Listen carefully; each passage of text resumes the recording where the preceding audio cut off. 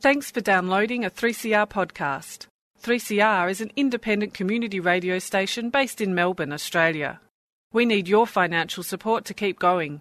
Go to www.3cr.org.au for more information and to donate online. Now stay tuned for your 3CR podcast.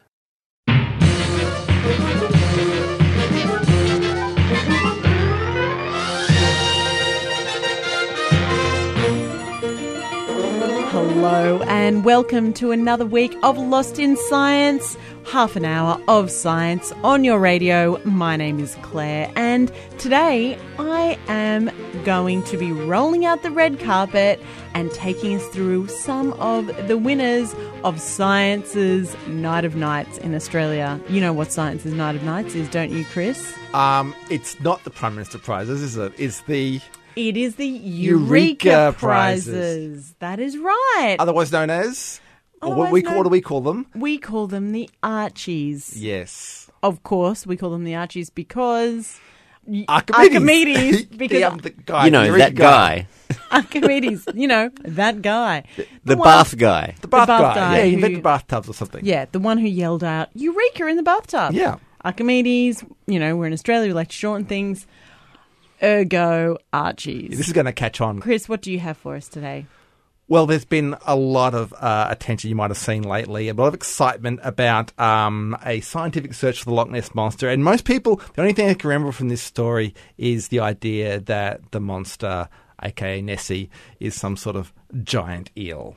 That seems to be the story that people have taken away from it. That's not really the full story. I mean, the study didn't actually conclude that, I don't think you can say.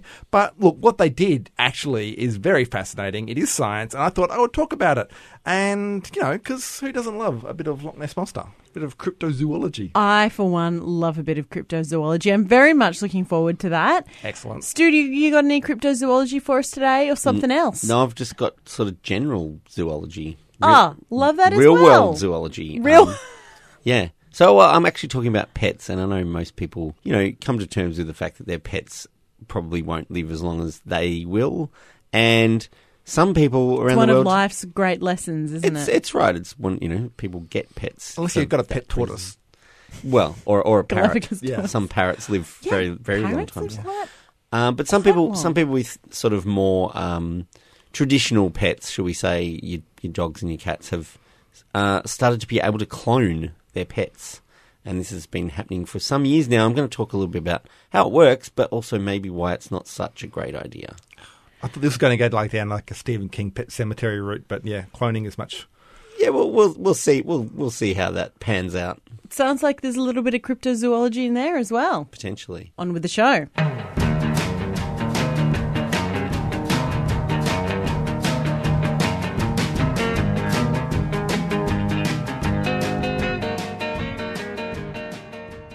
Once again, it is Science's Night of Nights. The Oscars of science, as some say. Not everyone. Not Yeah. everyone, or as Stu calls them, The Logies of science. It's much more appropriate.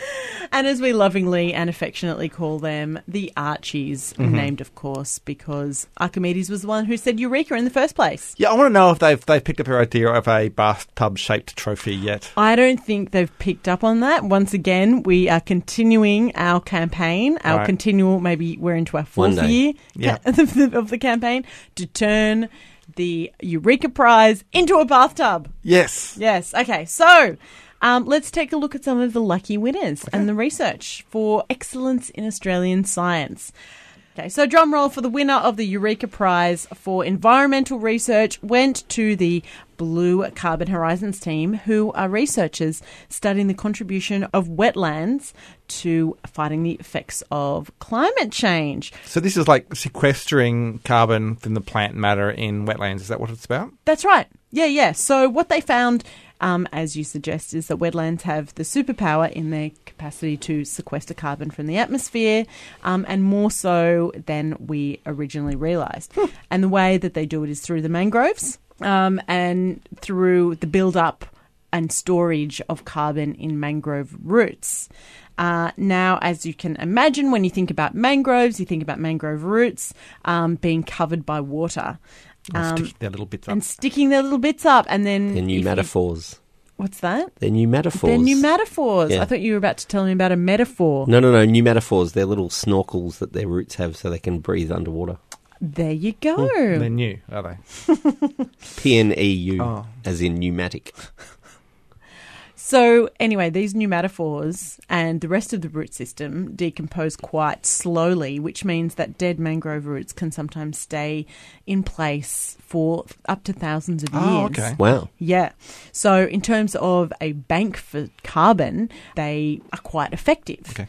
But what their researchers also found was that mangroves, as sea level changes, mangroves keep their position in the tidal zone. So as the sea level rises, the mangroves will actually move And they'll build up inland, more and they'll build up more and more. Right. So Oh, and the roots where they used to be will stay under the water, so they will break down slower. yes. That's very clever. Yes, so this means that mangroves, build up their root mass to elevate themselves in the same part of the waterway, depending, regardless of how high the tide is. So as the climate warms and sea levels rise, carbon storage actually increases in wetlands, which the researchers are calling a kind of feedback loop to locally stabilise the effect of climate change. And under some conditions, wetlands will likely be able to store more carbon per unit of area than places like the Amazon rainforest. So this is a bit of a shift in thinking and, hopefully will give us even more groundwork to protect and restore wetlands around the world. All right, another winner from the Archies is one of our favourite citizen science projects. We've had Dr. Jodie Rowley on the show before. Frog ID. Do you guys remember Frog ID? In essence, it's like Shazam for frog calls. It's a smartphone app that allows people to record calls. As you would both know, being the frog enthusiasts that you are, only the male frogs call. So the app allows you to record the male frog calls and that attract the females and then send them in, and you get a picture, an audio picture, if you will, of what frogs are where around Australia. So Dr. Jodie Rowley from the Australian Museum leads Frog ID, and in just 18 months of the citizen science project being underway, across the country they've had 100,000 frog records put so you can on download the the app? You can download the app, Chris. I'm gonna do In that fact, now. you should download the app just in time for Frog summer. season. Frog you mean, season. You yeah. mean you haven't already downloaded the app? Yeah, Chris. Okay, no, I haven't. Because, when I hear a popplebonk, I can tell a popplebonk, obviously. Yeah, but there's Yeah. a lot more frogs than pobblebonks out there. Yeah, 100,000 frog records gives us a really, a much clearer understanding of the distribution and abundance of frogs in different places, gives us a map of, where frog species are, and they've found, potential range extensions for some frog species, but also found, like for a frog like the green tree frog, which was regularly found in the Sydney Basin, is no longer found there as often. So you've also got, changing distribution patterns for these frogs. So it's a really important citizen science app. So that's Frog ID. Yeah. I don't want you to think that I didn't know anything about this. I'd seen a report before and I read it. Great story, Chris. Anyway, so just quickly, some other Archie winners include the National Indigenous Science Education Program, which is a unique collaboration of scientists and Aboriginal elders to encourage and empower young Indigenous students through science. And then we also have Laura McKay won the Emerging Researcher Archie for her discovery of a novel population of immune cells. She discovered a whole new population of immune cells. Where? Called tissue-resident T cells. Wow. I know, right? And how critical they are for immune protection against infection and cancer. So her research looks into how she can harness these cells for the development of new immunotherapeutic strategies against potential diseases. So that's, no small thing. And Pretty amazing. well deserving of an Archie, I would say. So a big congratulations to all the Archie winners. And you can see all the videos from the winners and the runners-up online.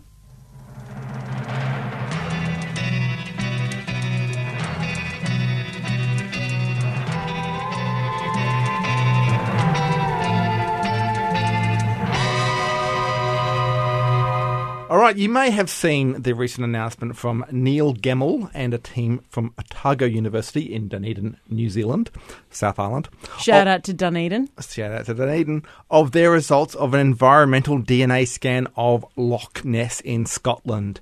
Now, this is really interesting because it's Loch Ness, of course, and because environmental DNA is pretty cool. It is. It is. Now, myself, I have been interested in the Loch Ness Monster since childhood, of course, like any good child has. Yeah, and this isn't the first Loch Ness story you've brought to Lost Isn't in it? Science. No, I'm pretty sure you've done another one. Oh, okay. Well, I'll just throw away half of these notes then. No, look, I probably have, because I have been to Loch Ness a couple of times, actually. Have you? Yes. And did you see the monster at I any did not point? see the monster. The first time I went there, I went on this bus tour, and the host of the bus, the guy who was running it, said that he was a marine biologist by training. So, of course, I asked him, do you think there's a monster in Loch Ness? And he said, no. But his livelihood kind of depended on it. So he wasn't going to be too open about that. Anyway, but the point is that the whole thing is a little bit shaky. If you look at histories of Loch Ness, a lot of them will say that the earliest recorded sighting was some sort of water beast that was driven back into the loch by Saint Columba in 565 Christian era, or AD, for whatever you want to call it. So it's about 1,500 years ago. But I don't know about this story, because in those days, there were lots of stories of saints conquering all sorts of monsters and dragons and things all over the place. So, it's not really great evidence. It was just something saints put on their resume, really. Pretty much. Did you fight any monsters? Yes, I fought 4 monsters back into various lakes around the country. Now, the first actually reported sighting was in 1933, and it was only a year later that we got the most famous picture of the monster, this serpentine kind of head and neck, looking like a hand puppet coming out of the water. Of course, it wasn't a hand puppet.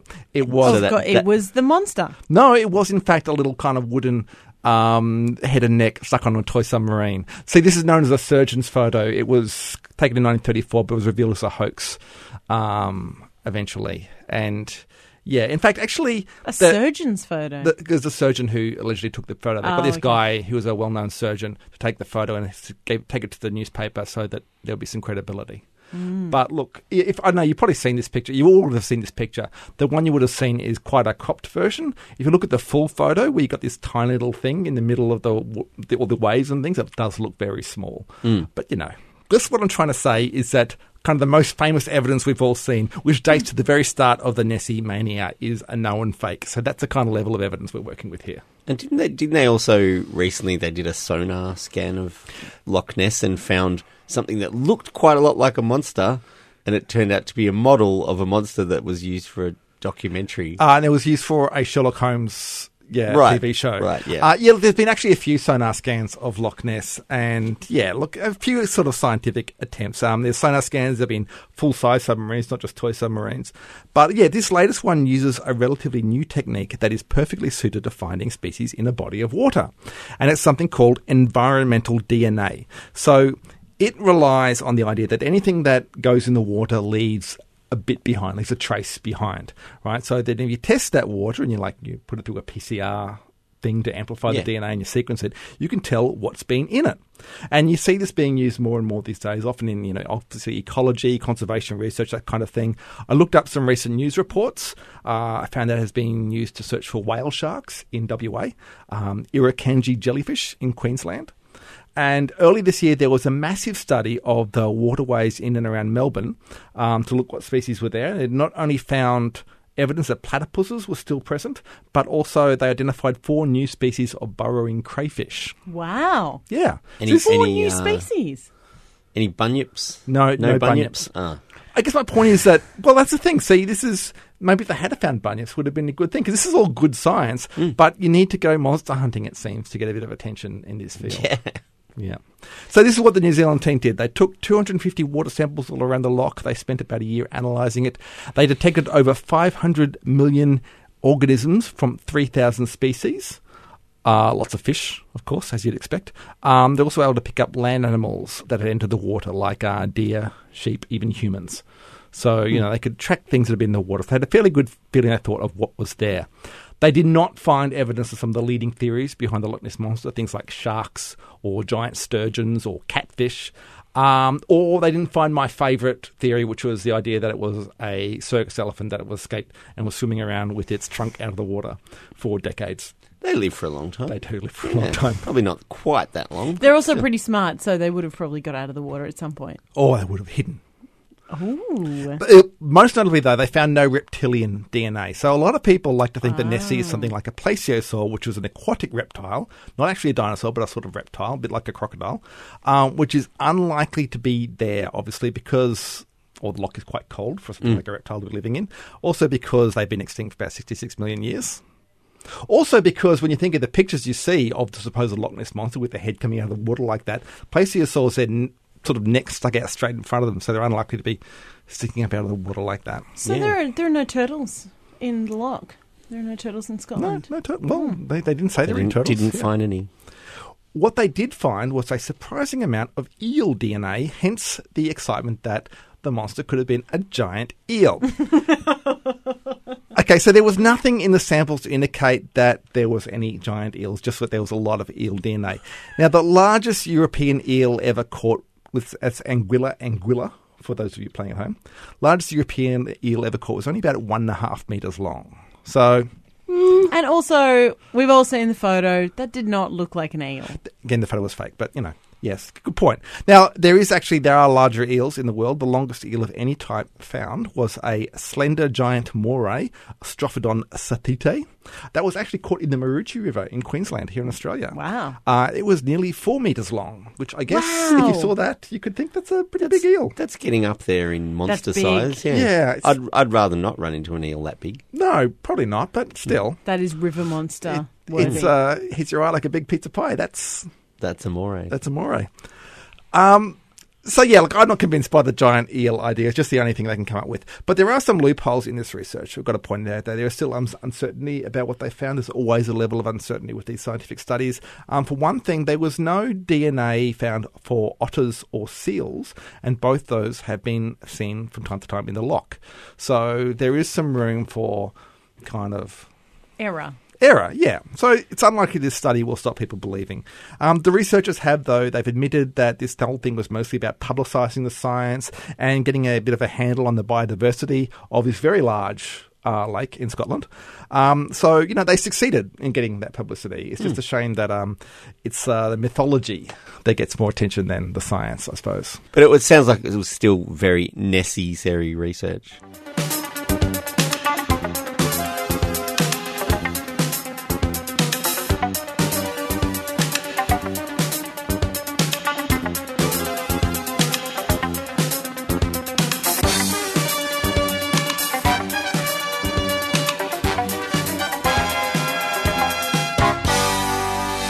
Yes, you are listening to Lost in Science.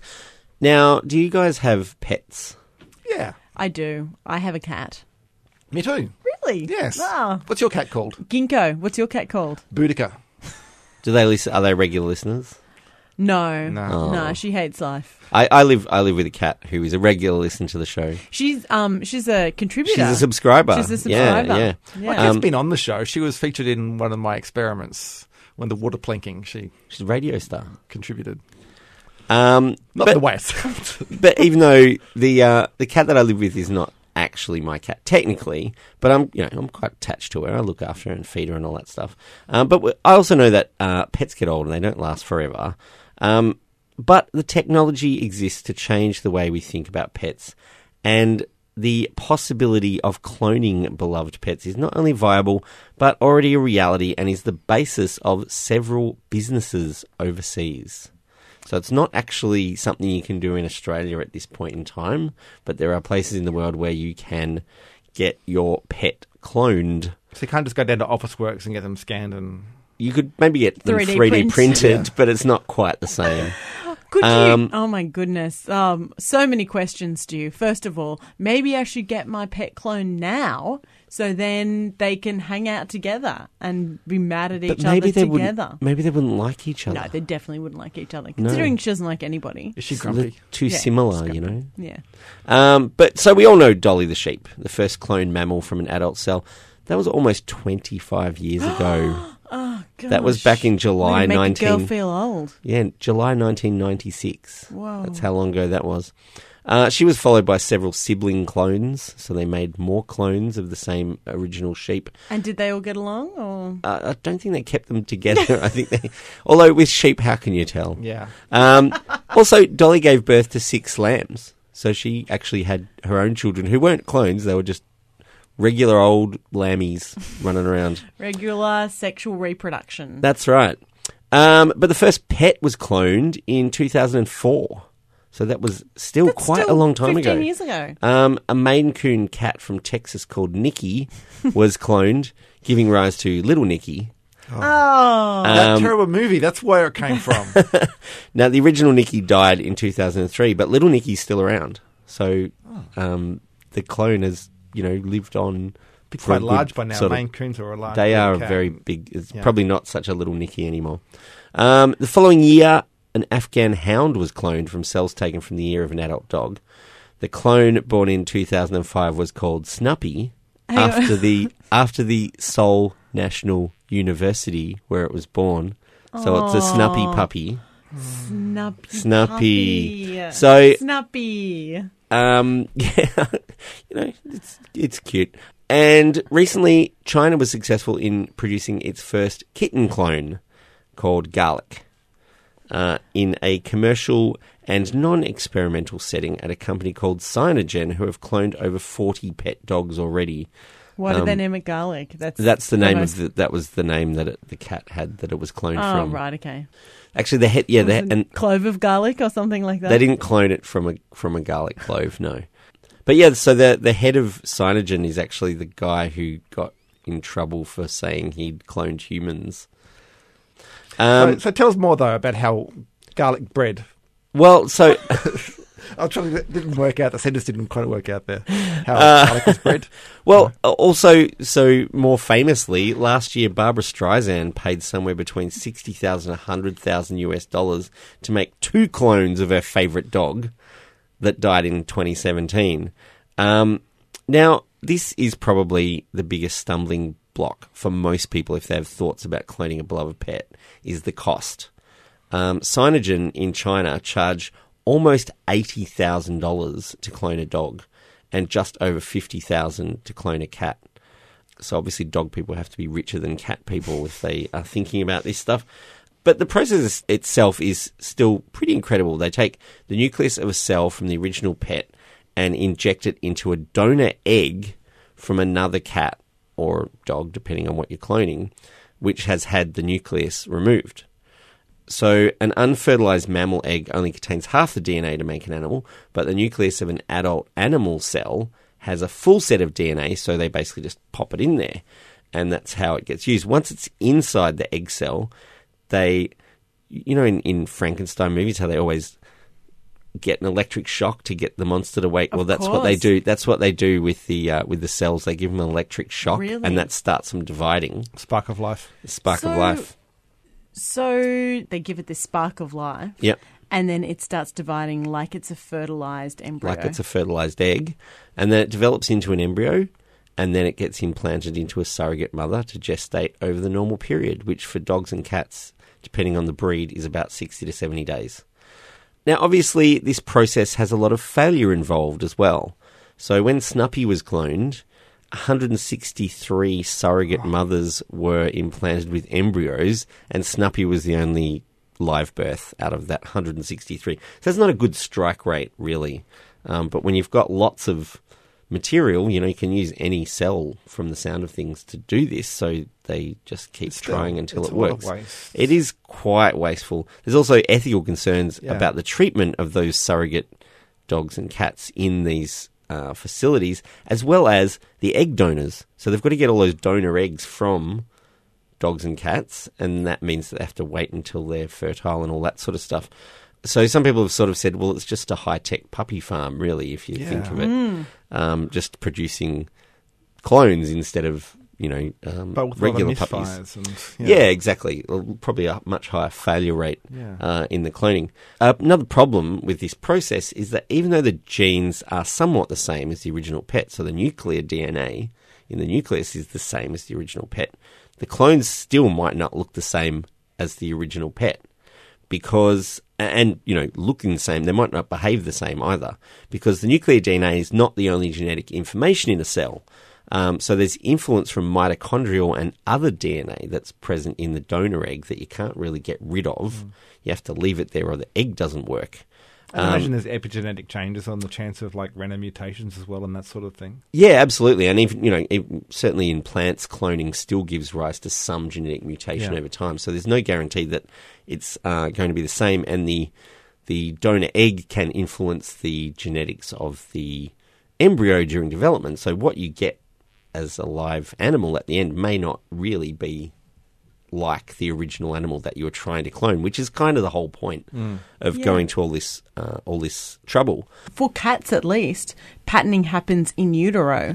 So a cat's pattern on its fur is predetermined by what happens in the womb rather than the genetics. Right. There's probably, I think there's bits of both because certainly the photos of Garlic that I saw, Garlic's just a grey and white cat, but the surrogate mother was a tabby. So the coloration. But she is not, the surrogate is not necessarily the egg donor either. Yeah. So there's a whole lot of interlocking sort of pieces to the puzzle. But with all the issues involved in cloning a pet, it might still be the nicest thing to go out and adopt an unwanted animal from a shelter because there's plenty of unwanted cats and dogs out there in the world and learn to love it rather than try and resurrect one from the past. And, because I've seen enough horror movies to know that resurrecting dead pets doesn't always work out that well.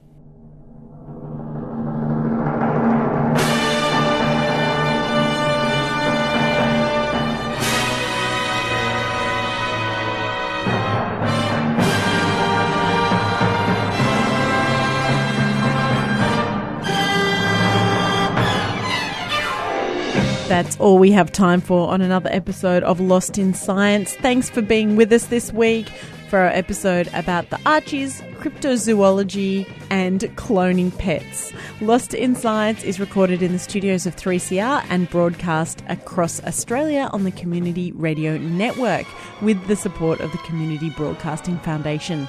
Please get in touch with us. We'd love to hear from you. You can find us at lostinsci@gmail.com. Find us on Twitter at lostinscience1 or on Facebook we are Lost in Science on 3CR. Or just tune in again next week when Claire, Chris and Stu get lost in science.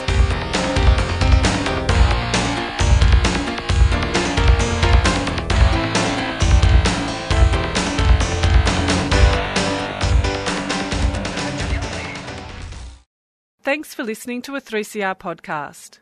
3CR is an independent community radio station based in Melbourne, Australia. We need your financial support to keep going. Go to www.3cr.org.au for more information and to donate online.